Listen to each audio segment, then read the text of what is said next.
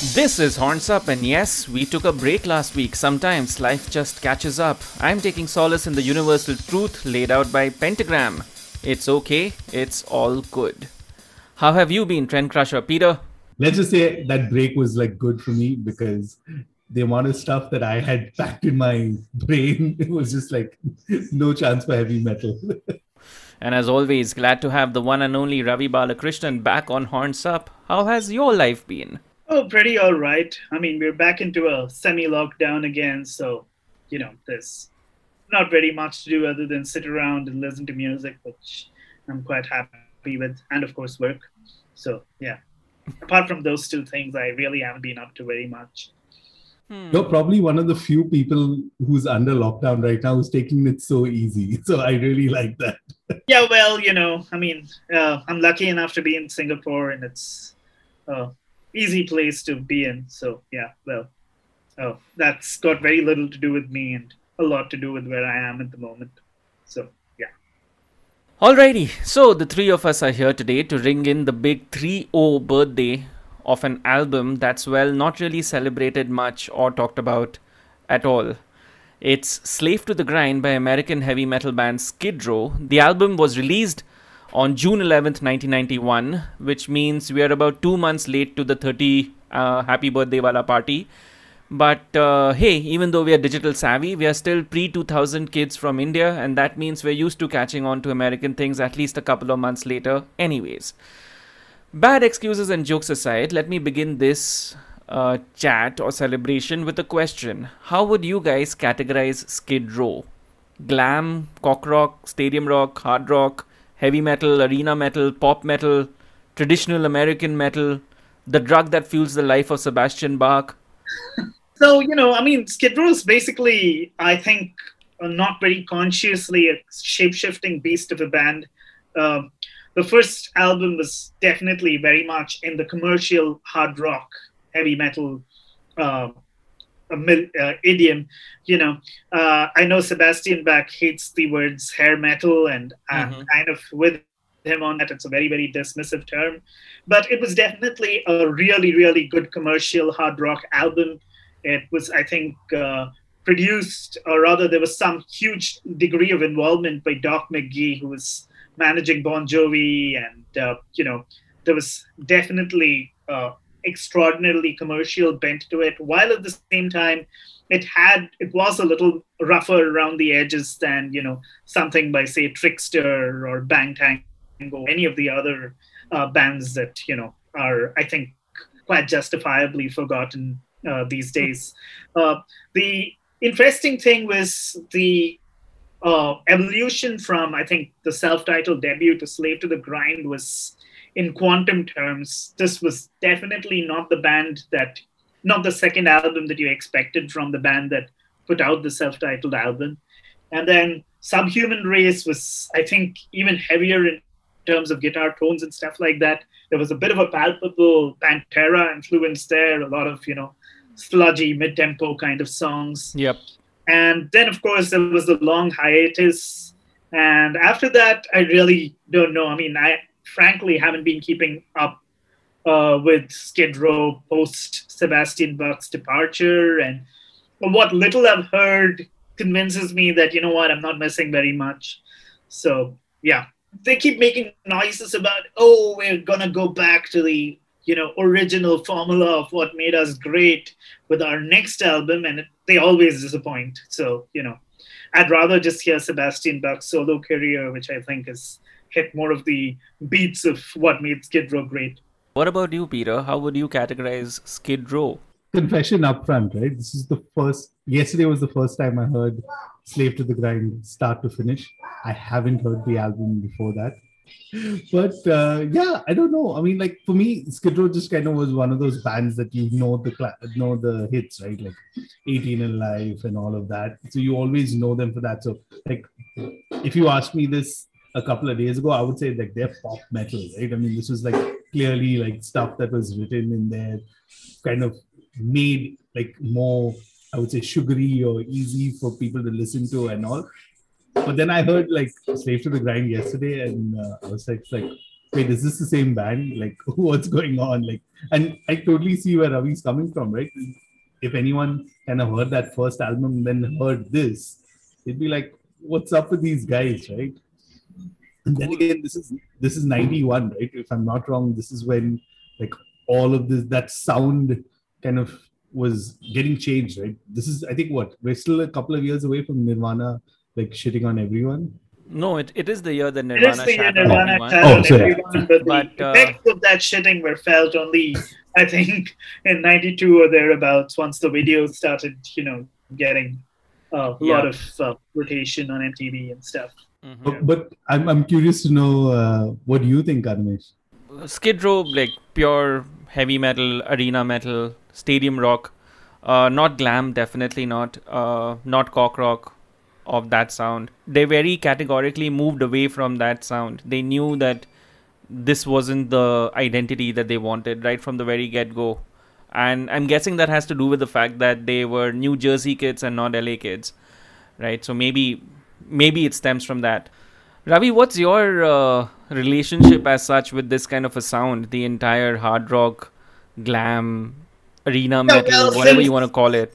Yeah, well, since around 15, at the absolute peak of all of this, I was hugely excited by it, and 18 and Life, I first heard on a compilation that Warner had put out called the Metal Bible. What a badass name for a compilation, right? Yeah. And it had a whole bunch of acts whose only common factor was the fact that they were on Warner or Atlantic. So you had Winger, you had Skid Row, you had Mr. Big, and the album rounded out with Practice What You Preach by Testament. Wow. And Rothschild America, where again, one of these proto-thrash kind of bands. I think 18 and Life was the first song I heard by them, and I was just completely blown away by the singing on that. Same here, man. What a fucking excellent song. Yeah, and the singing was just so freaking goosebump inducing, and it made your throat hurt sympathetically if you fancied yourself to be a singer, which of course I did back then. And you were like, I can't believe this guy is doing this. And what's really funny is I think a few days back, Buck actually shared the original version of 18 and Life for the previous singer, and it sounds nothing like the final recorded output.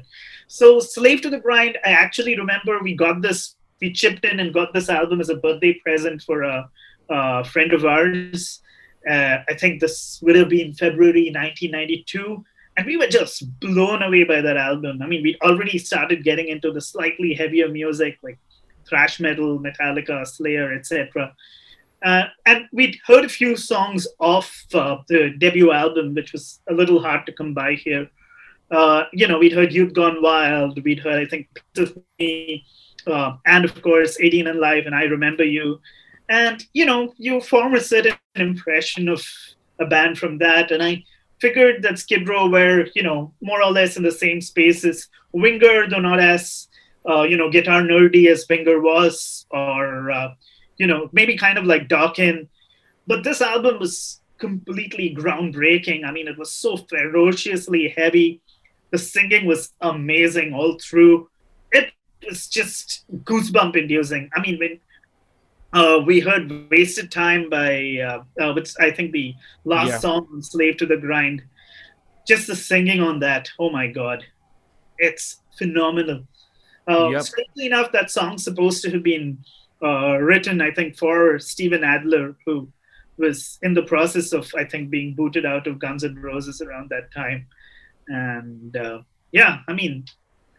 it was brilliant. Plus, it had a song called Get the Fuck Out, which scandalized all of us a great deal. Because, while we were used to the F-bomb here and the F-bomb there, nobody actually had the guts to call the song Get the Fuck Out, at least. Even today on YouTube, you can find it if you type in Get the Fuck Out. It's only listed as Get the F Out. Yeah. What? Wow. Okay, so Ravi's story of getting into Skid Row is kind of mine, because I was introduced to the band pretty late in life, and it was because of 18 and Life, which as we've already nerded out about, it's a fucking fantastic song. But I didn't actually know anything about Skid Row, or didn't have wanted to get an album, but I couldn't really find an album of theirs. Instead, what I found in the garbage bin section was Angel Down, which was Sebastian Bach's first, that was an second amazing studio album, which released in 2007. That was phenomenal. I mean, Angel Down till date is one of the most explosive albums that I've ever heard, because the moment you play that first song, you're like, holy shit, what? Who is this guy? And immediately it made me a fan of Sebastian Bach. So after that is when I actually heard Skid Row, which was released in 1989 originally for the first time, and I was like, fuck, this is excellent. And honestly, it didn't prepare you for Slave to the Grind, and Slave to the Grind itself is, I mean, yeah, that's something that we are going to be talking about even more. And yeah, Subhuman Race followed, and then just like Ravi, even I stopped caring about Skid Row, because yeah, there was no longer any Sebastian Bach to it. Alrighty, so coming back to Slave to the Grind, let me set the stage here a bit with a quick Cliff Notes roundup of the facts as such. It's the band's second album, following their superb self-titled debut that was released in 1989. Slave to the Grind was released on 11 June 1991. The album features the original lineup, or not the original lineup, the lineup that featured on the debut as well, that has Sebastian Bach on vocals, Dave Snake Sabo and Scotty Hill on guitars, Rachel Bolan on bass, and Rob Affuso, I think that's how you pronounce it, on drums. Now, there are two versions of this album. There's a clean version and there's a dirty version.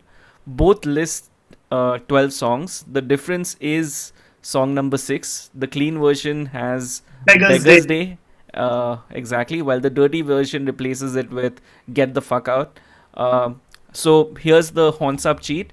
I honestly recommend getting the Japanese edition of the album that has both the songs, and also packs in a Sex Pistols cover too. With that being said, Ravi, this is something that we kind of spoke about, but let's like, dive into it a little bit more. What's the scene like in 1991, both for Skid Row as well as for glam or heavy metal, especially American heavy metal in general? Yeah, see, I think we were at the stage where, we kind of course, the huge disclaimer here being, I was, of course, in India, and everything that we got came through, a few months late. Cable TV had yet to really sink its roots in. And, your best bet was essentially being able to find some heavy metal magazine at, Waste Paper Shop or a Radhi Paper Shop or something like that. So, we kind of got an idea of what was happening in that world in a highly piecemeal and fragmentary fashion. And actually, if I could just circle back to a previous point you made about Guns N' Roses and Skid Row, the reason why, that natural progression didn't happen is because Skid Row got nowhere near as much airtime as Guns N' Roses did. Yep. The hard edge songs on Skid Row, which they had music videos for, which I think was Monkey Business, and the title track, were degrees heavier than, what was that song? You Could Be Mine by Guns N' Roses, which was, I think, the heaviest song from Illusions that they actually had a video out for. Wasted Time was a song which had an almost intimidating vocal outro, not at all as commercial as, say, a Don't Cry or a November Rain or an Estranged. So, by the time I think Illusions dropped, Slave to the Grind was already being forgotten. It was never much of a priority with MTV Asia or Channel V Asia or whoever was running the show at that time. So, it kind of slipped between the cracks. So, yeah, speaking about the milieu at that time, a lot of us were just getting into what we considered in the broadest possible term rock. And this could include somebody like, a singer-songwriter like Bob Dylan on the one hand and Napalm Death on the other. And, for the sake of convenience, if anyone asked you what you listened to, you just said rock. Exactly. You just realized that it was going to be more effort than it was worth explaining all of that. So I was hugely into the entire so-called glam rock scene. I absolutely loved Flesh and Blood by Poison, Dr. Feelgood by Motley Crue. And, when I heard, when we first picked up Slave to the Grind, we were expecting an album that was kind of like on those lines. So the way we shopped for tapes back then is we'd ask the guy at the store to play the first few seconds of the first song, then flip the tape over, hear the last few seconds of the last song. And, I heard Living on a Chain Gang, and I was like, holy shit, this is an album that, is absolutely worthy of being bought as a birthday gift for my friend. And so, we just forked out our cash and got that immediately. So it was fantastic. We absolutely loved Skid Row. But again, they were, even then, at least as far as India was concerned, a bit of a cult band because, the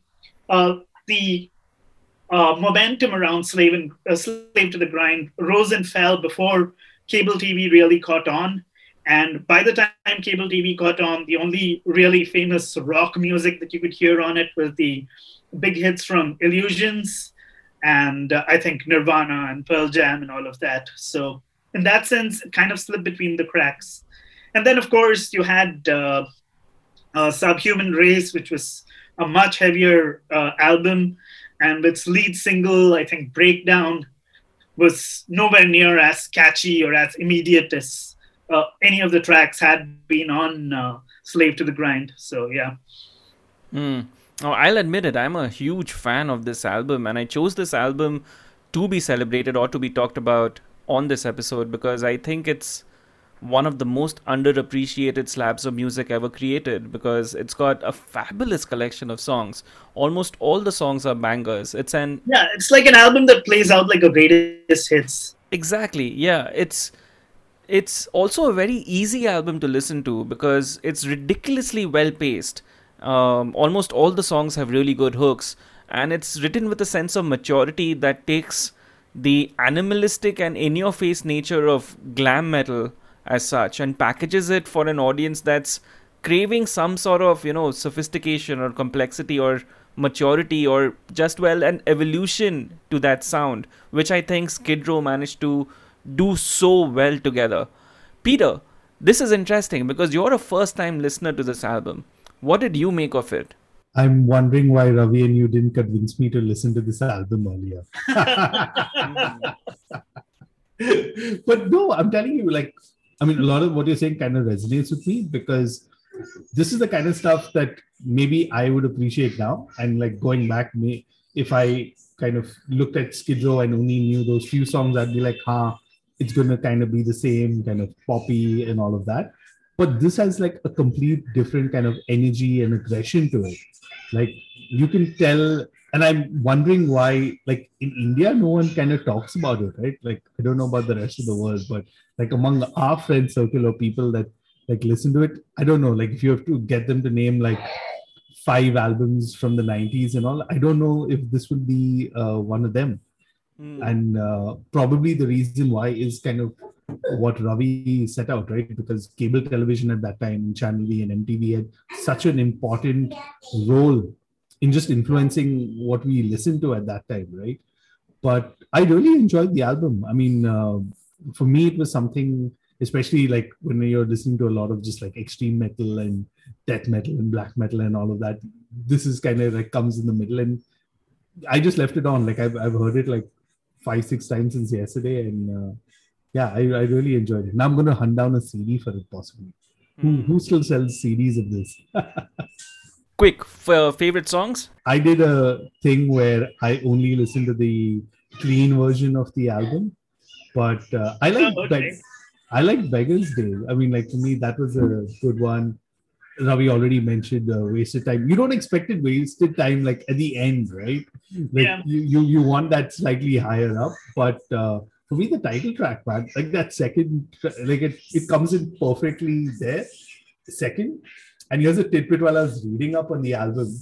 That's the demo that they had. It's not even a re-recorded version. They just left the demo, and I was like, that's such a good decision. Because imagine if we listened to the pristine better recorded version of it, and the band themselves didn't like it. But Yeah. what about you? For me, it's the ballads that really are the stars on this album. Quicksand Jesus and Wasted Times, especially. Um, but also, I absolutely dig the balls to the ball speed of Monkey Business, Slave to the Grind, and even Riot Act as well. I prefer Get the Fuck Out to Beggar's Day. I think because Get the Fuck Out has this more uh, punkish kind of an energy too, and obviously it gets you to repeatedly shout out "Get the fuck out," which is always a joy. Yeah, but what about you, Ravi? Standout tracks? Oh, I pretty much like the album start to finish. Actually, funnily enough, Animesh, there's 3 versions of the albums out there that I know of, and I think I got the 3rd version, which was a Korean print of the LP, which I think Korea was hugely into censoring swear words, so they dropped "Get the Fuck Out." I don't think "Beggar's Day" is on it. And they also dropped Riot Act because it's also got a lot of cuss words in it. I'd say the absolute standout cuts, and I'm like really, this is a really hard kind of choice. Monkey Business, Slave to the Grind, Living on a Chain Gang, certainly Riot Act, Get the Fuck Out. And on the ballad side, I actually like Quicksand Jesus and, Wasted Time a great deal. On a less fantastic album, In a Darkened Room would have been a highlight, but, it's, I think, a little snowed under just by the quality of the other songs that are on that album. So, yeah. So if you notice, a lot of the lyrics on the first album were slightly more sleazy, It was the standard, slightly cock rocky kind of stuff, like, I think the Rattlesnake Shake and Sweet Little Sister. It was the kind of stuff that you'd expect from a glam metal sort of band. Whereas even the lyrics had kind of gone into these themes of social decay and, being part of the rat race and wanting out of it, which is what Slave to the Grind is about. And, so, and I think Monkey Business is about addiction. So there was, I think Skid Row probably matured 5 years in the 2 years between the debut and Slave to the Grind. Yep. Is it Back who's written all the lyrics here? I'm not 100% sure. Yeah, even I'm not 100% sure because it's incredibly mature for his age at that time too. Because whoever wrote the lyrics did a bang up job. But exactly. I'm just trying to see if I can find that out. I think the other interesting thing is just the personality he brings to the delivery of the lyrics, in the sense that, I think this is best seen if you hear the non-Seb Back version of 18 and Life, which is a fairly okay song. Mm-hmm. But, the kind of emotion he brings to the delivery, that's completely off the charts. So maybe, I don't know if he wrote these lyrics, but he definitely kind of brought them to life.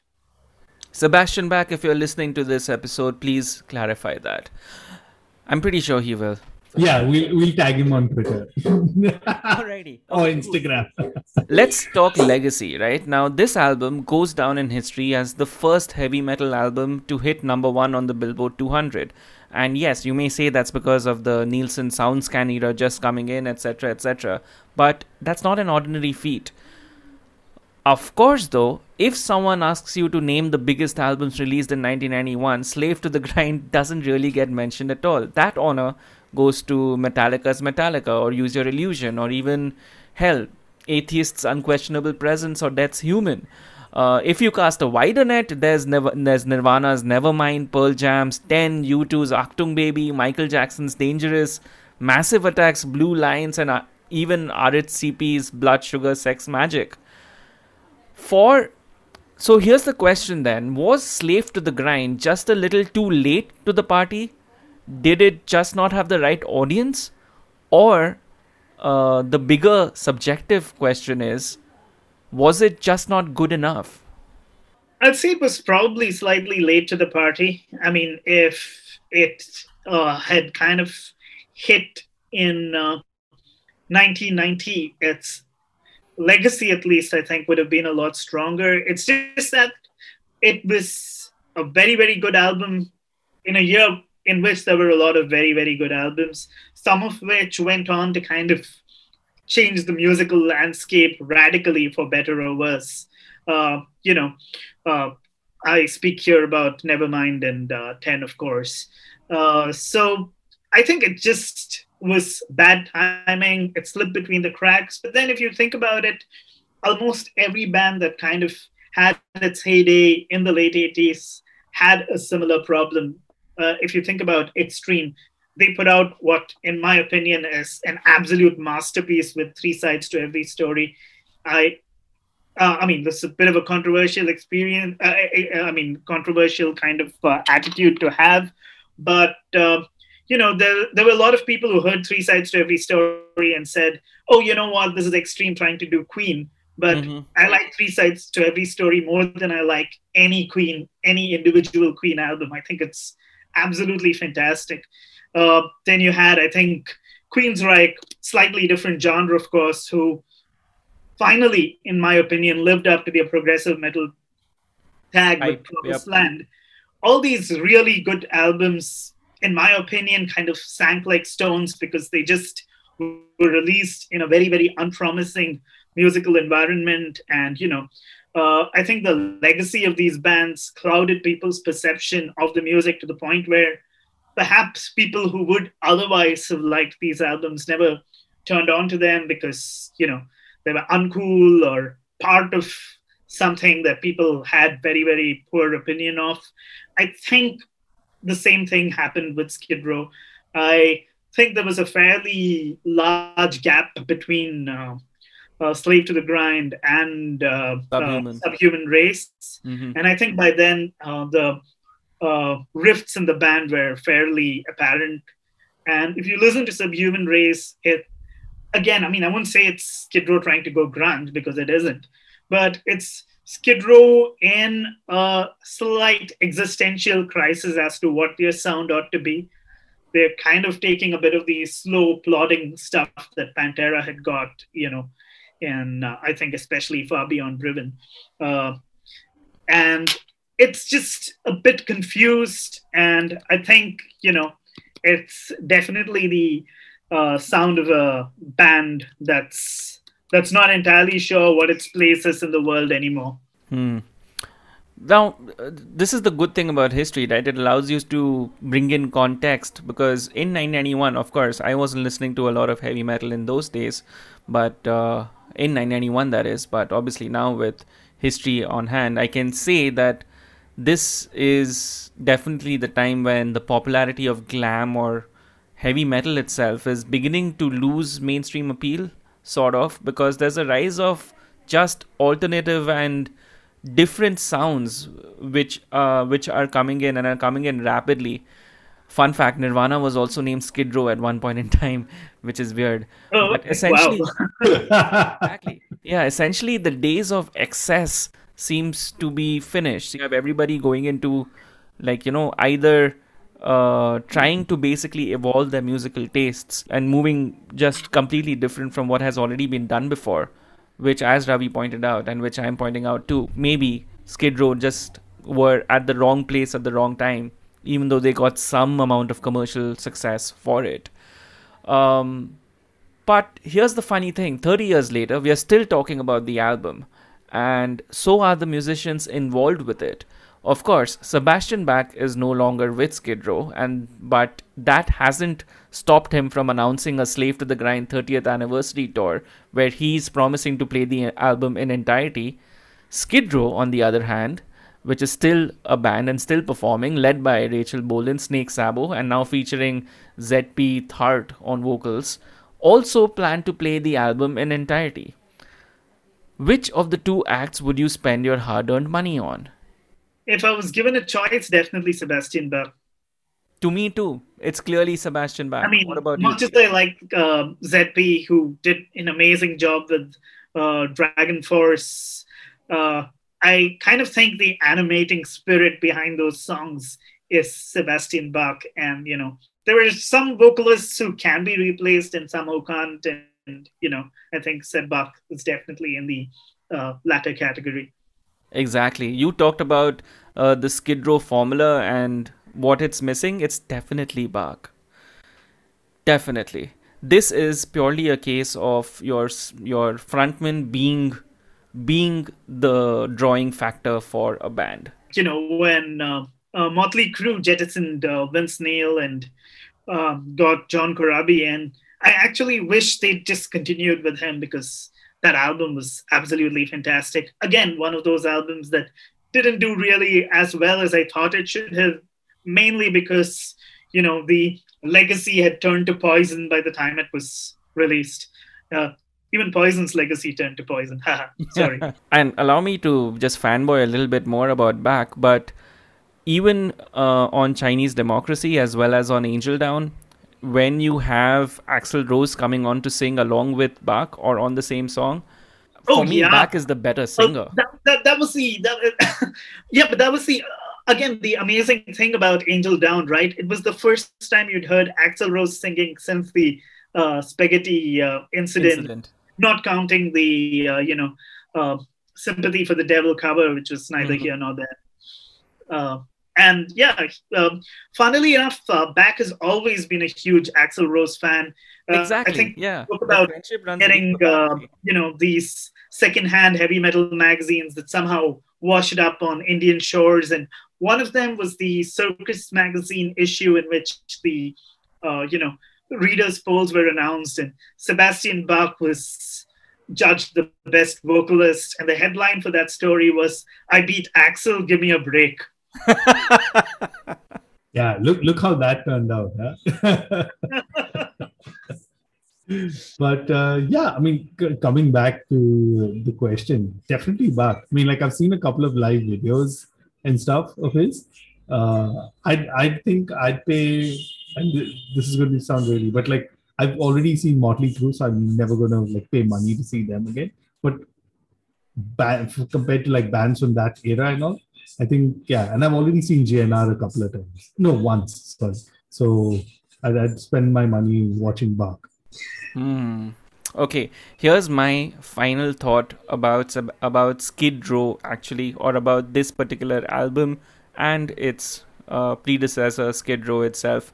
I think it's one of the best 1-2 punches which comes from a band. And here's the thing, right? For people who are into metal music, I think Skid Row is similar or can be positioned as the Alice in Chains of this particular sound, because Alice in Chains is not grunge. They are more heavy metal than grunge, but not heavy metal enough. Oh, the other really interesting thing is Skid Row is now kind of like, possibly a cult band, which seems ridiculous for a band that, topped the Billboard charts. But exactly. I think, like the first time I met Bipror from Albatross, he came up to me and he was like, "Hey, I sing in a band." And I'm like, "Oh, cool. What do you sing?"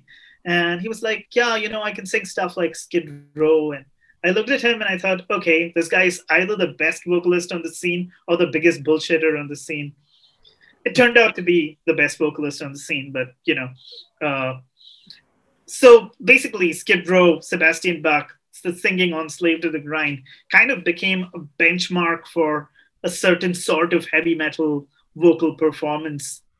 The stuff that was not really shriek dependent, like, say, a Rob Halford, that was not, theatrical like Dickinson, but which somehow combined all of these elements and fused them into something completely unique, something completely aggressive, and at the same time, something that was capable of conveying a great sense of, great depth of emotion and pathos, like on something like Wasted Time. That's where we leave you with today. If you've heard the album before, go ahead and listen to it once again. And if you've never heard of the album, well, I think this episode should convince you to, because yes, you are missing out on quite a lot.